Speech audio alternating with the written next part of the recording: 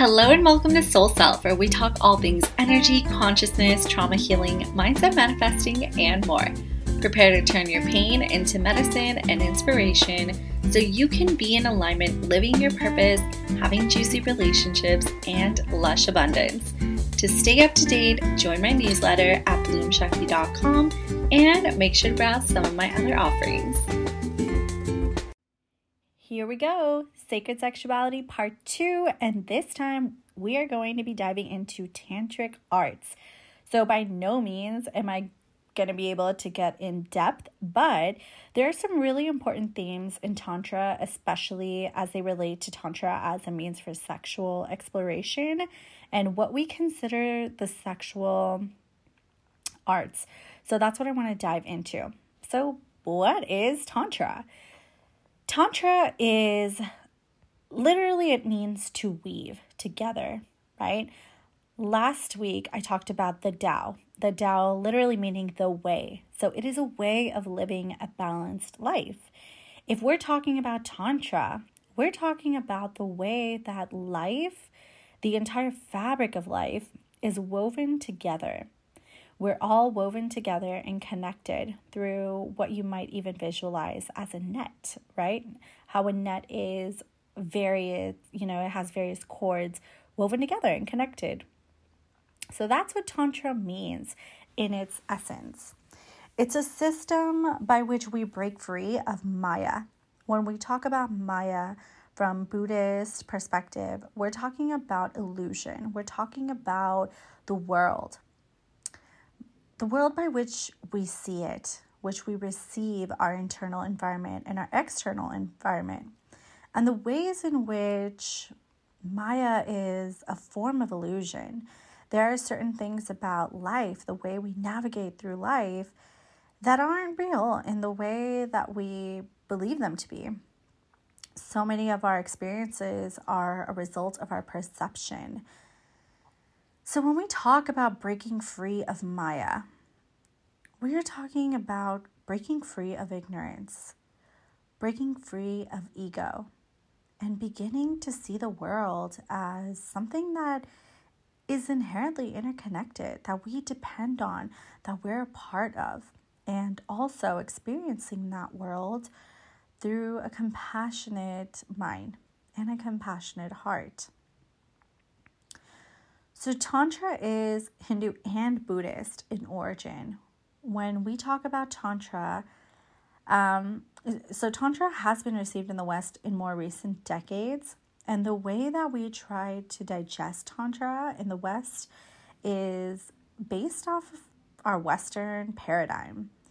It's based off the way we understand things through Western perspective. So it's very hard for a lot of Westerners to grasp the idea of Tantra in essence, because we're constantly thinking and navigating through ideas with the Western paradigm.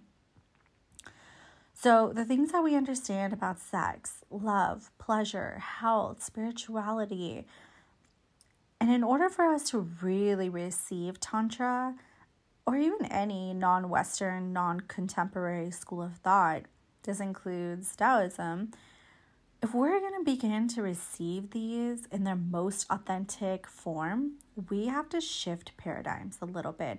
We have to be willing to broaden ourselves to concepts that are not contemporary, that aren't Western in origin. So when we're talking about Tantra, I want to bring up this idea of Tantra and Sutra. If you're familiar with Buddhism, and you're familiar with some of the concepts of the Buddha practiced or inscripted his knowledge in what are known as sutras. Sutras can be understood as scriptures, but they can be understood as forms of thought. The way that we understand and navigate through life, right? Sutra is, in essence, a form of renunciation. When we talk about Buddha, we hear this narrative of a man who lived his life in a palace and went out into the world and seen suffering for the first time. And he was overwhelmed by this experience of acknowledging the suffering in life. So the Buddha then began to renunciate, right? To let go of the things that tie his ego to the world, the things that continue to make him ignorant to the world. So this idea that we want to abstain from overindulgence, because indulgence, in essence, leads to overconsumption, blinds us, and it allows us to be more captivated by what we can have, right? Instant gratification. And when we talk about renunciation, it's similar to Judeo-Christian ideologies of the fact that you should abstain from worldly pleasure or abstain from worldly things, indulging in alcohol, partying, reckless sex, all these things that lead to ego, anger, that we should renunciate those things so that we can actually attain enlightenment for Christians, and so that we can maintain sovereignty, and so that Christians can essentially go to heaven. But for the Buddhists, it's really to attain Buddhahood or enlightenment. And that's something that you see a lot of themes of in Buddhism, in the sutras, is the idea that enlightenment is achieved over many lifetimes. It takes many lifetimes for us to enter this place of spiritual enlightenment. So how does this relate to Tantra, right? When the Buddha wrote down his scriptures, and mind you, is most likely not the Buddha as we know him, as the historical figure that wrote down these Buddhist texts, but the people that came after him that wrote these sutras. During this time, there were already, of course, Hindus. Remember, Buddhism is Indian. And the Buddha was already exposed to Hindu thought, Hindu forms of thoughts. We think of Buddhism, I think most people automatically think of China, right? We have Hindu Buddhism, we have Indian Buddhism, and that actually spread and made its way into Tibet, China, and then of course Japan. You have Zen Buddhism, but it's actually Indian in origin. So during the time of the creation of these sutras or these scriptures, there was a sect of Buddhists who were known as Mahasiddhas. And these people were nomads. So if you've seen at this time people who were practicing the way of Buddha, that they were practicing a life of renunciation, that we might consider these people monastery Buddhists, right? People who abstain from sex, who fast, who meditate, and they live this very refined lifestyle. So we have the creation or this movement of people during this time called Mahasiddhas who understood Buddhism through Tantra, not Sutra. And Tantra is the idea that enlightenment is now. It doesn't take 100 lifetimes to achieve enlightenment. In fact, one person can experience enlightenment in the fraction of a second, and that it can exist in a moment, in a single moment. So through the Tantric perspective, enlightenment is now. Enlightenment is now, and it can be achieved now. And this is done through the process of transformation. So if Sutra is about renunciation, abstaining from worldly things, Tantra is about embracing that which is natural, sex being part of it, food being part of it, socialization being part of it, and taking these things not to continue to keep us blind, but to open up our eyes so that we can use things like sex as a means for transformation because they're natural. So a lot of people, most people have sexual urges, sexual nature, sexual self, and ways that we express our sexuality. So those are the biggest principles when we're talking about differentiating between Sutra and Tantra, and how Tantra actually came to be a school of thought that enlightenment can be achieved now, and we can do this by the process of transformation of the things that we indulge in every single day. So that's why Tantra is not about sex. And a lot of times the Western world, we perceive it as like, oh, tantric sex, and we use it as a synonym for spiritual sexuality. And yes and no, right? It's not an umbrella term for all forms of eritology, but Tantra as a spiritual and really, in a lot of ways, religious system provides a means for understanding sexuality. So sex is a part of it. And of course, when we receive this information as Westerners, the first thing we adhere to, the first thing that catches our attention is sex. And then we just love the idea of sacred sexuality, right? So that we can use something that is already so ingrained in our culture, but we can use it as a way that's actually spiritually illuminating for us. And that was well received by a lot of people. And even though that's what attracted us, right? Kind of like the honey that attracted us to Tantra, it doesn't represent Tantra the right way. A lot of people jump straight into sacred sexual spirituality and Tantra, but they are not taking time to understand what Tantra truly is. And Tantra is not perfect, okay? None of these systems are.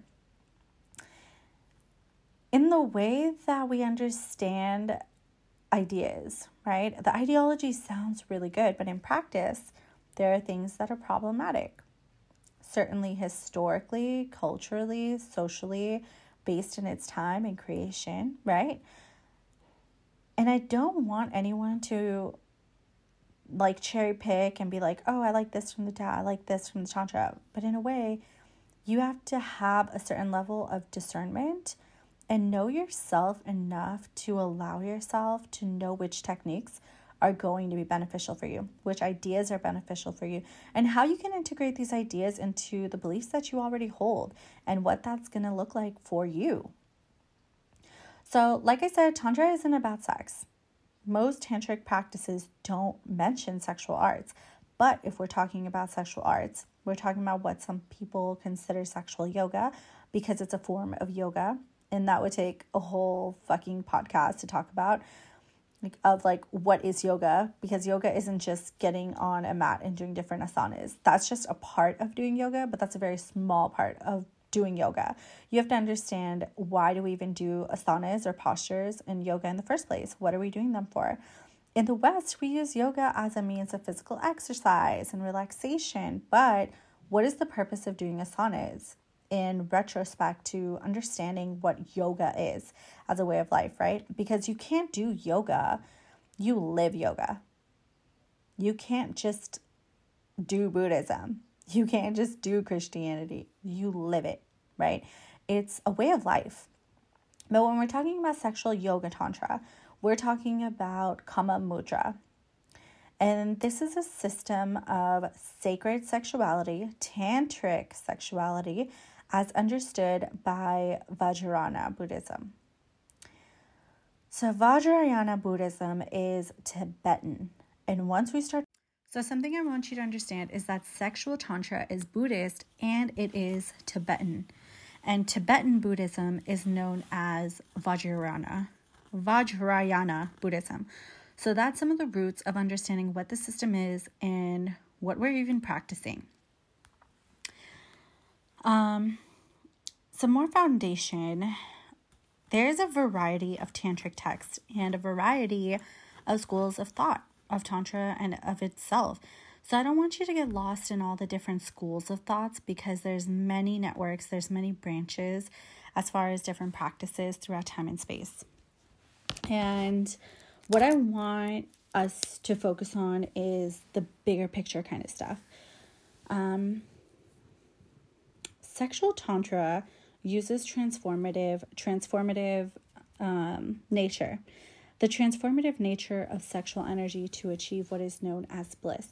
Bliss is a concept that is talked about a lot in Tantra, right? In Hinduism as well.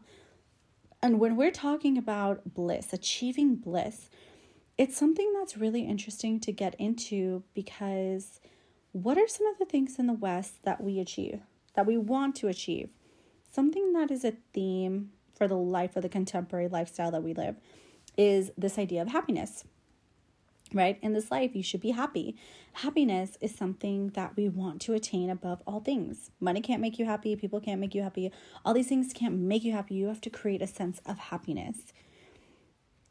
But for a second, let's understand that happiness is an emotion. Joy is an emotion. Just like sometimes we feel angry. Sometimes we feel anxious. Sometimes we feel worried.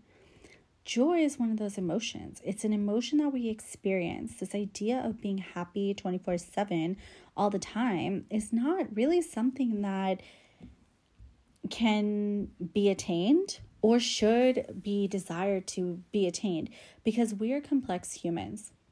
And grief, worry, these are all part of the emotions. Anger, these are emotions that flow through our body.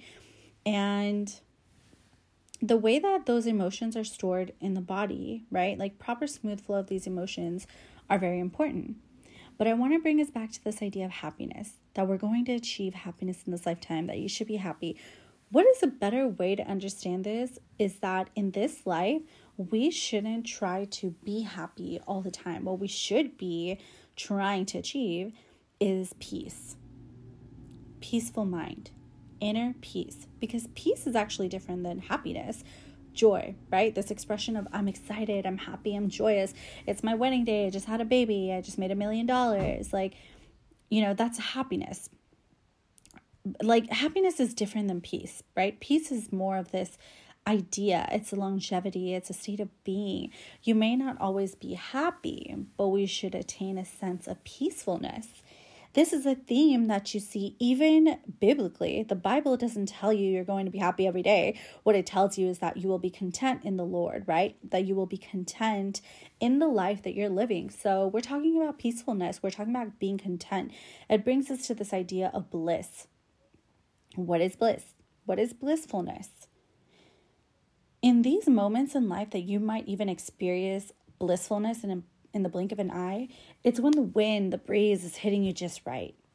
When you feel so good and the sun is shining down on you and you feel the warmth, you're breathing clean air and you feel the earth beneath your feet and you feel the love in your heart. And for a moment, you understand what life's about. It's not this cognitive understanding.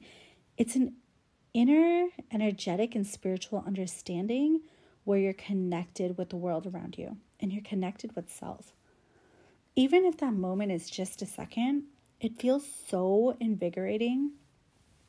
So think about those moments in your life where you have felt blissfulness. It doesn't necessarily mean happiness.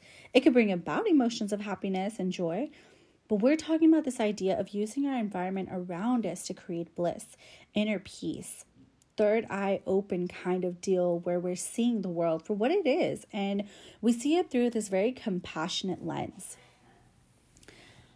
So aside from this idea of bliss, not aside, but truly bliss is the goal, right? We're getting more into Hindu practices. You talk about the goal of Buddhahood or the goal of nirvana. So these places that we're going to ascend to after death in this lifetime, after this lifetime, it's ascension. So that's the idea of bliss, right? We're doing these practices to lead to blissfulness. It's a means to leading to blissfulness. Another theme that's really important to tantric foundations and what we work with, right, is Kundalini. What the hell is Kundalini, right? So sometimes it comes up as like in the Western world, right? You might hear some yoga teachers talking about Kundalini when they're talking about chakras. But Kundalini is really, the purpose of Kundalini is the ascension process, which is through the chakras up the central channel. And I want you to keep that in mind. Keep that idea in your mind. But I'm going to dive in deeper in a little bit.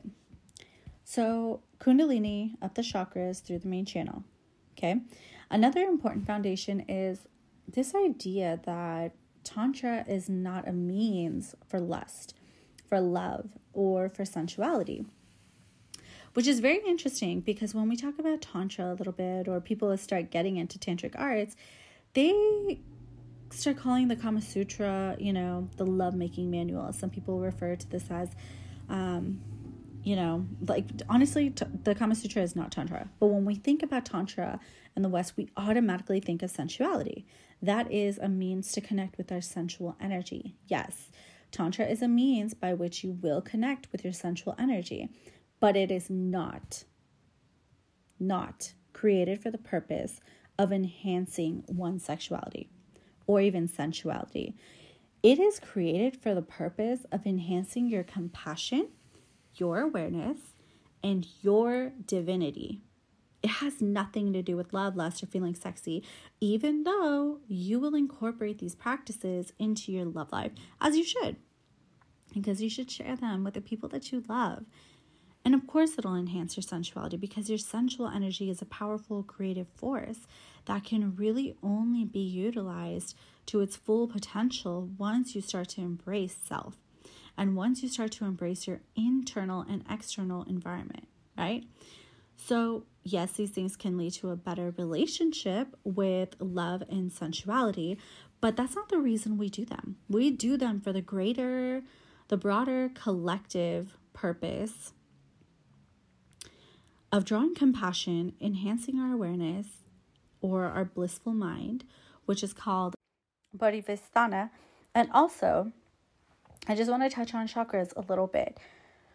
So in the Western world, the way we see chakras, it is actually, they're not tantra.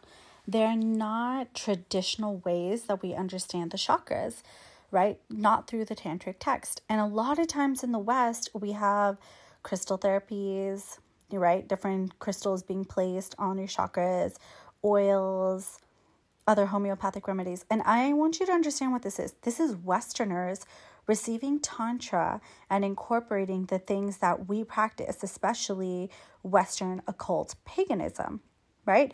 We associate planets with the chakras, plants with the chakras. We associated our own emotions with the chakras because we received chakra theory and integrated it into our Western occult paradigm. So that's where you get all these ideas that you can use different crystals and this chakra. If you can't speak up, if you can't speak, work on your throat chakra. Or, the idea that even chakras are out of alignment. These are Western ideas. It's not invalid. It's just not tantra. So when we're talking about the chakras from a more traditional perspective, the chakras are visualized as what? Petaled lotuses, right? So it's really important to understand why each petal actually represents a virtue or a struggle and of itself, and that these chakras were used and oftentimes associated with different deities, and that by the means of meditating on a chakra, people were opening up their chakras to deities. That's the purpose of it. It's not like, oh, I want to feel more love and compassion. I'm trying to insert a chakrarana in my heart. I'm trying to open up my chakra to pranic energy. I'm opening my chakra or visualizing my chakra to ascend kundalini. So these are the purposes. And that is what I do. I incorporate pranic healing with Reiki. And of course, I do the Western stuff. But my knowledge goes so much deeper because I grew up with the tantric way of knowing everything. And something that's associated with the chakras, especially the 5 chakra system, is this idea of kayas. And this is a concept I'm still getting familiar with myself, right? Like this idea of kai and the way that we understand the virtues of the chakras and what the chakras are for. So the 5 chakra system, we're talking about the base chakra, root chakra, muladhara chakra. We work with the navel chakra, the heart, the throat, and the head chakra. The head chakra is the third eye chakra. And what about the crown chakra, right? Interestingly enough, the crown chakra is not really a chakra. It's very different. It's not an energy wheel. It's the space by which we ascend into spiritual enlightenment. So a chakra runs through the body and is pierced by kundalini. It runs along the main channel, the Sushumna channel. So the crown chakra the crown chakra is the home of the kundalini. When the kundalini reaches the crown chakra from the root chakra, we've now pierced, this is the main channel, and with this sacred energy. And we have now opened up the top of the head, right? Because even in the Tao, right, we talked about the Dantian and receiving heavenly energy, cosmic energy. Through the feet, we receive yin energy, earth energy. And through the head, we receive cosmic energy. And in the Tao, we stand between heaven and earth. So same concept, going from a lower state, rising to a higher state through Kundalini and piercing those chakras. So the kayas that are associated with the chakras, if we're really going to associate emotions and virtues with the chakras, we have the base chakra, the root chakra, which is all kayas, so everything that follows. Then you have the navel chakra, which is the kaya of suchness. So suchness is a Buddhist concept that is a little bit difficult to grasp. It's embodying all things real. That it's not really having a real like physical body, but it's embodying all things experienced. So it's a form of suchness.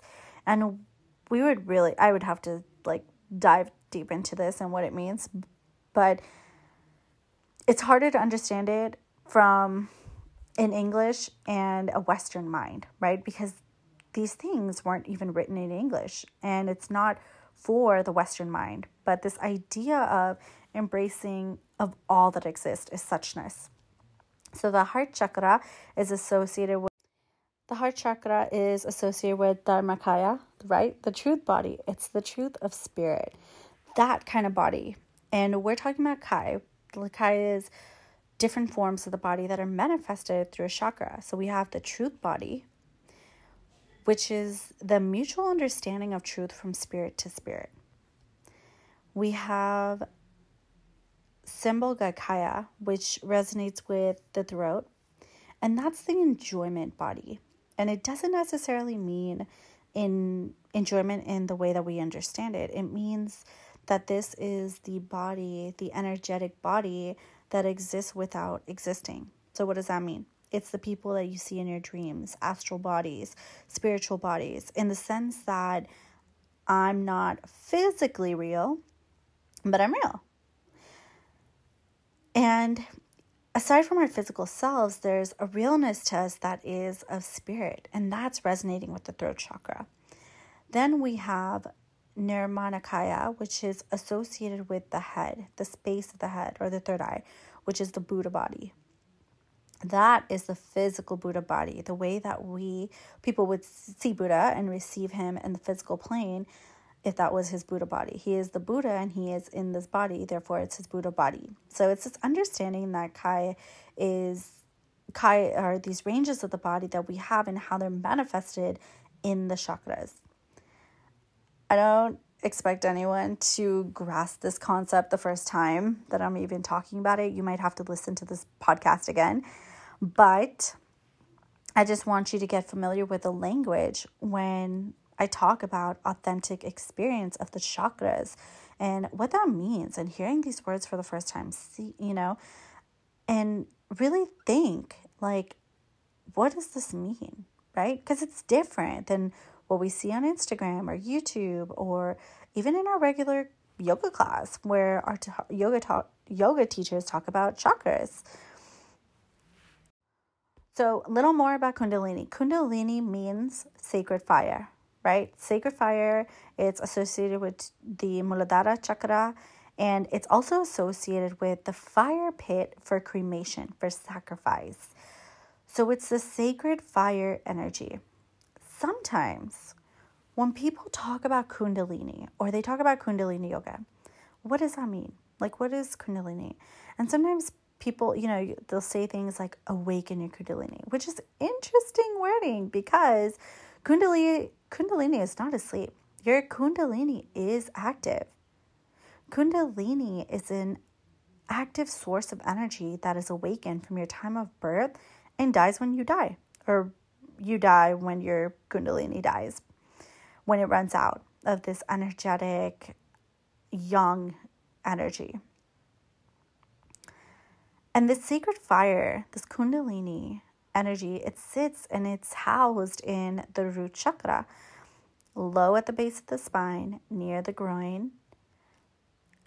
And this gives us life. It drives us through life. All things have Kundalini. Kundalini is a universal energy. Our Kundalini just so happens to sit at the base of the spine. When you experience Kundalini, your Kundalini sits at the hips And as you navigate through life, your Kundalini dissipates outward towards the hips, and it's exhausted throughout your whole life. The purpose of a lot of tantric practices is to conserve Kundalini, so stopping it from dissipating so quickly, stopping the overconsumption of Kundalini first of all, and then ascend Kundalini, which is similar to some of the Taoist practices, right? When I talk about the Ren Mind Do My channel, conserving the chi, circulating the chi, a lot of these practices are based off of energetic conservation. First of all, stop wasting and dissipating your inner energy. And second of all, start using it for the means of transformation, because you're not using it. You're not putting it to work. You're not transforming it. So when we talk about Kundalini, we're talking about this transformative sacred fire, this energetic fire that sits at the hips. And our goal is to raise it, raise Kundalini, conserve and raise, and ascend it up so that it literally animates us. So by nature, it wishes to arise up the channels. And if you look at any illustrations, you see an energy that goes down it rises up from the base upwards towards the crown chakra. So what we're doing is we're using the mind, the ability of the mind, to connect with Kundalini and raise Kundalini up. And this can be done during sexual alchemy or sexual practices, right? Sacred sexuality, which is why we talk about it, because they wouldn't be doing it if they didn't believe that it could lead to energetic and psychospiritual benefits. So something that's important is this idea that the descent of Kundalini is a deceiver. When we're not raising Kundalini, when we allow Kundalini to dissipate, we don't activate Kundalini. Kundalini thickens the veil.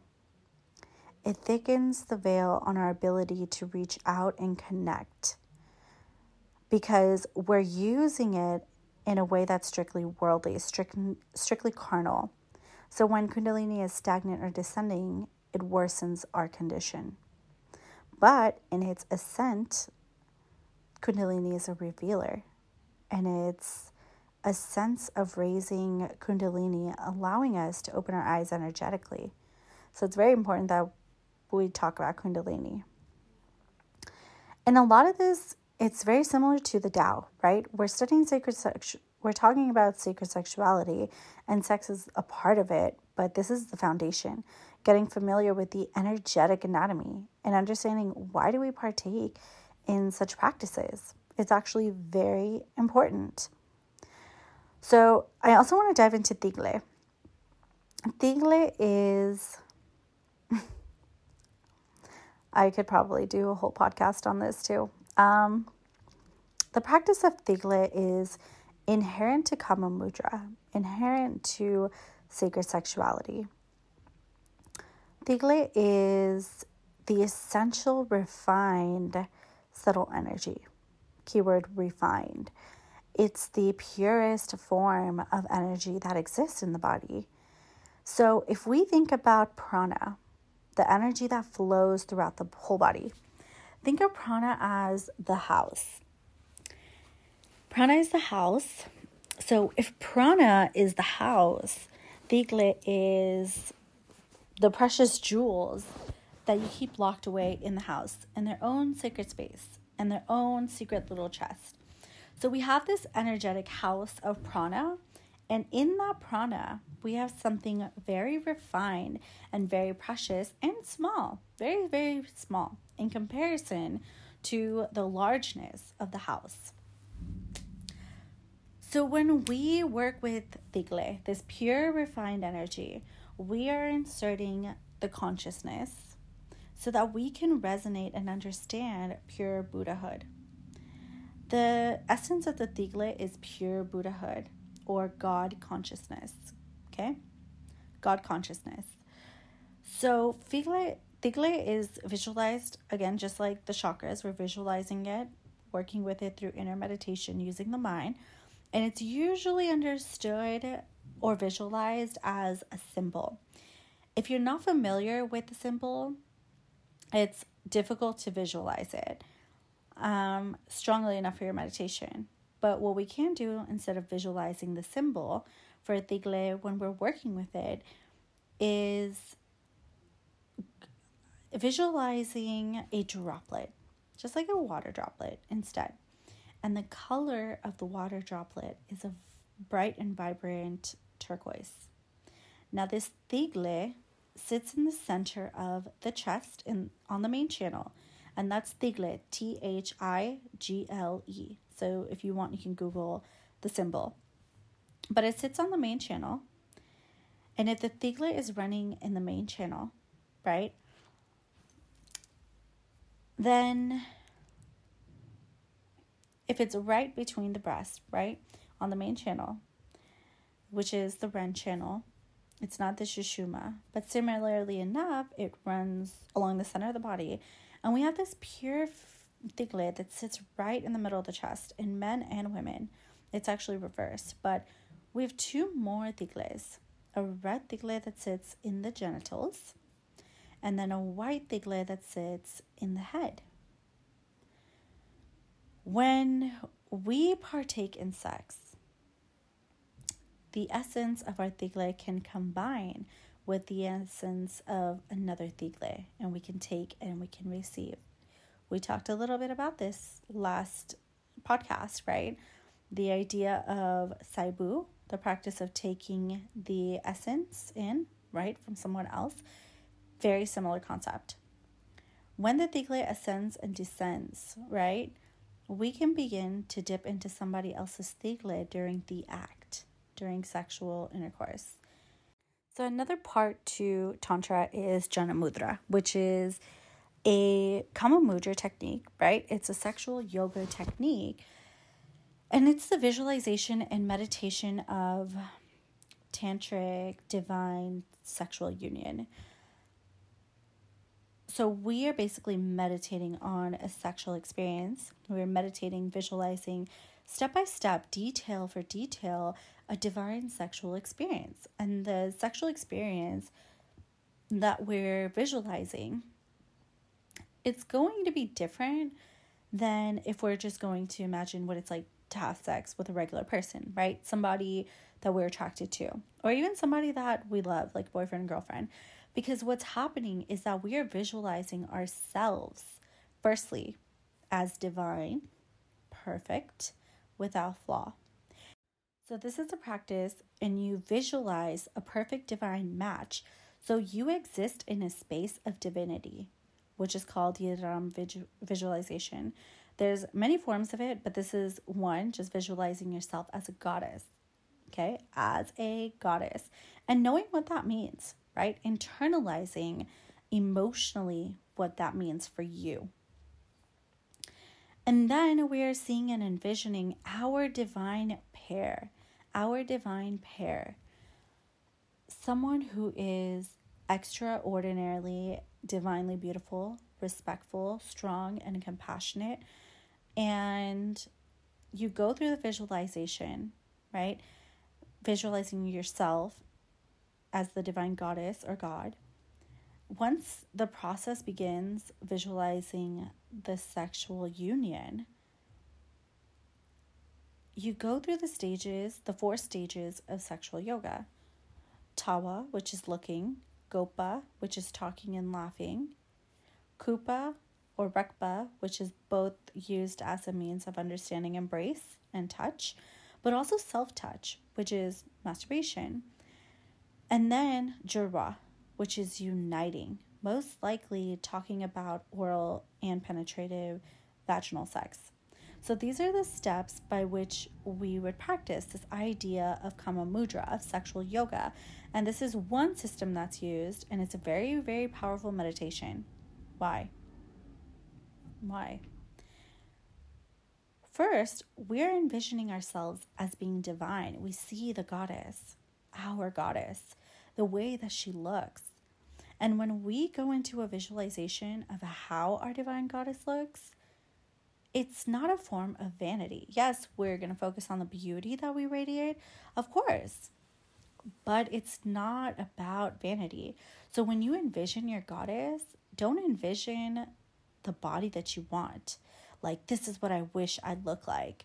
Envision you, because it is you. Envision all of you from head to toe. And we're going to fall in love with that and discover how divine that is. Discover how beautiful that is. So we're not creating this worldly idea of what we think beauty looks like. We're going into what cosmic beauty looks like. We're going into what divine beauty looks like, because you are divinely beautiful now, right? So we need to draw on these physical bodies that we have as inspiration for our inner beauty. And as we envision our divine goddess, we can envision our divine mate. And that's why we do these techniques, because we're bringing our mind to a place of pure bliss, pure pleasure. And the upside of these techniques is that in a lot of ways, they mentally program you for pleasure. Because once you start meditating on your divine self, and once you start meditating on a divine partner, your standards in the boudoir will be raised. Your understanding of pleasure will be enhanced. And you fall in love with the subtleties of your beauty in a way that is so intimately you, because it's coming entirely from you. So you want to do this using the power of your mind as opposed to watching porn, right? So it's all coming from self. It's all coming from self. This is a very powerful technique. So try it out. And I'm actually going into a session, so that's where I'll end it today. But as always, please make sure to screenshot and post it on Instagram. Tag me so more people can find me. And also, I would really appreciate the energy exchange of you doing an Apple Podcast review. It took you longer to listen to this than it'll take you to do a review. So please and thank you. And until next week, I love you all. Take care. Welcome to Soul Self. I'm your host, Shayna, a mindset coach and master energy healer, here to provide a conscious view and tools on navigating goddess spirituality. Here we discuss all things love, sex, relationships, mindset, manifesting, confidence, and more, so you can live an abundant, stress-free life full of pleasure and be the woman that lights up a room. Hope this was insightful and you're feeling empowered. I would appreciate if you could do an Apple Podcast review. It takes less than 15 seconds. Forward and share this with anyone you feel would benefit. Tag me on Instagram and I will talk to you soon.